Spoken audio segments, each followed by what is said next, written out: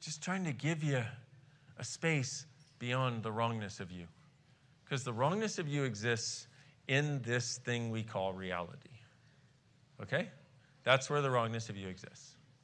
In this thing that we call reality and that we have aligned and agreed with as reality.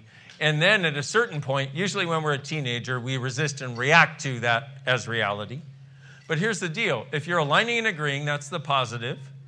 You're saying it's right and true. Yes, I align and agree. Yes, this is right and true. And if you're resisting, reacting, going, fuck that, it's not fucking, but you still have a charge which sticks you, and you're in the same reality.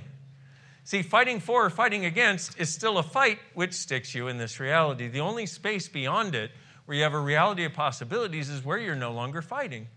Where you can actually be interesting point of view, I have this point of view. Interesting point of view, they have this point of view. Interesting point of view, I took all these points of view. Interesting point of view, I tried to buy all this stuff. Interesting point of view, it matters to me. Interesting point of view, I thought it mattered. Interesting point of view, it really doesn't matter. Interesting point of view, I had to take the point of view that I thought that it mattered when it actually didn't matter. Interesting point of view, I have so many interesting points of view. Okay?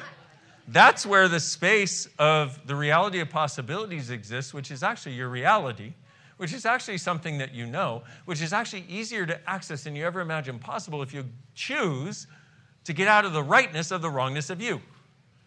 So everything you've done to institute the rightness of the wrongness of you, as though that is the one thing that will make you right in this reality, so people will no longer judge you because you're right, because you realize how wrong you are. So now people don't have to judge you as being too weird, too different, too crazy, too miraculous, too seeing of fairies and magical creatures, and too happy and too different.